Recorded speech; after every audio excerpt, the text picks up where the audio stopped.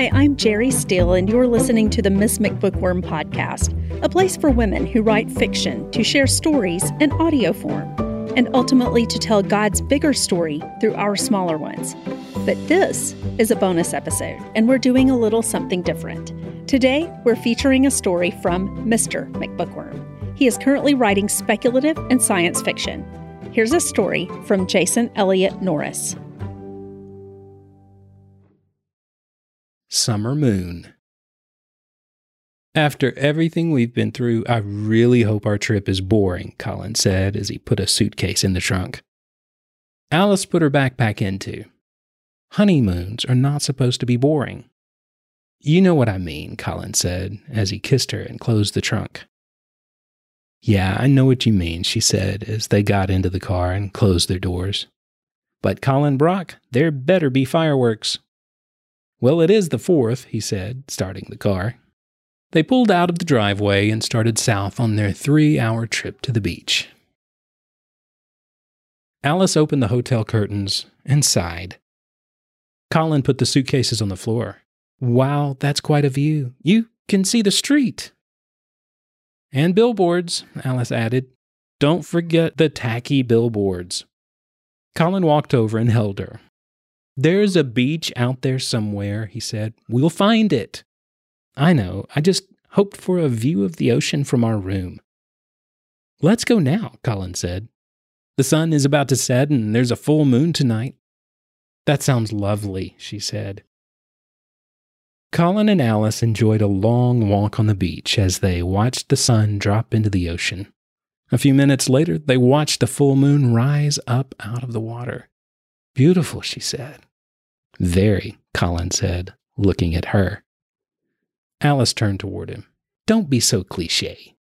They both laughed and returned their gaze to the giant moon hovering above the ocean. Just then, Alice noticed something in the water. Her eyes narrowed as she attempted to make out what it was. What is that? What's what? Colin asked. It's a light or something, Alice said, flickering close to the sand. Colin looked for it. I don't see anything. Alice jumped up and started toward the water. Colin followed and finally saw it. They stopped where the waves gently splashed their feet. They kept watching as the waves were bringing the light closer to the shore. I think it's made of glass or something, Colin said. Alice looked at Colin and then back at the shiny object. Then she took off running into the ocean and swam after it. Alice! Colin hollered. Then he sighed and muttered, Here we go again. I got it! It's a bottle! She started swimming back. Wonderful, Colin said as Alice walked onto the beach. The oceans are now a little cleaner. This is weird, she said, looking at the bottle. Yes, very weird, Colin said, but I still love you. Alice pulled the stopper out of the bottle. She turned it upside down, and a small metallic device dropped into her hand. Is that a memory stick? Colin asked. It's a jump drive. Why would someone put a jump drive in a bottle? Well, like you said, weird. Let's go check it out on my laptop, Alice said. They ran back to the hotel room. Alice grabbed her backpack and unzipped it. As she was starting up the computer, Colin grabbed a towel from the bathroom. Wrap up, you're soaking wet. Thanks, she said as she put the jump drive into the laptop. I don't recognize these file extensions. Colin sat beside her on the bed. Those are strange, she said. Oh wait, there's a text file. Alice double-clicked the file, and they both read the following words. I'm writing and recording this introduction on the last day of the 21st century, or a year before the 22nd century, depending on your perspective. I don't know for sure what will happen as we cross into the 2100s, but I do know the stories I'm sharing will shape that future. Of that I'm certain. It already has. The stories you are about to read or hear are true. They happened during the past 100 years. I've done my research. I've vetted my sources. In many cases, I was there. My eyes have seen. My ears have heard. This is not fiction.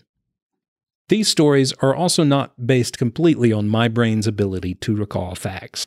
Memories are tricky. Every time I think back, I know I risk altering the accuracy of those memories with the understanding that I have now in the present. That's why I write and record.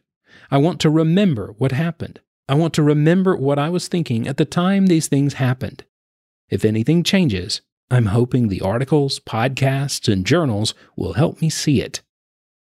Some of this is taken from officially published stories. You can find them if you search the archives. Other stories have never been told until now. Some are incredible. Some are personal. Many of those are pulled from private journals I've kept since I was 20 years old.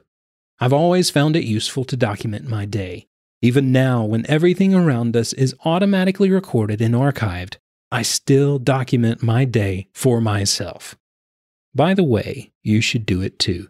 Your future, present, and past depend on it.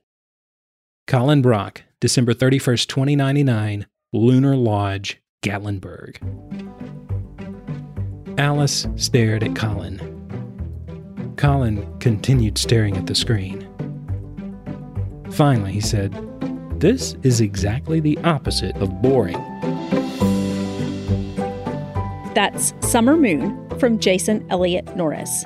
Find more writing from Jason at jasonelliottnorris.com. That's Elliott with one L and one T.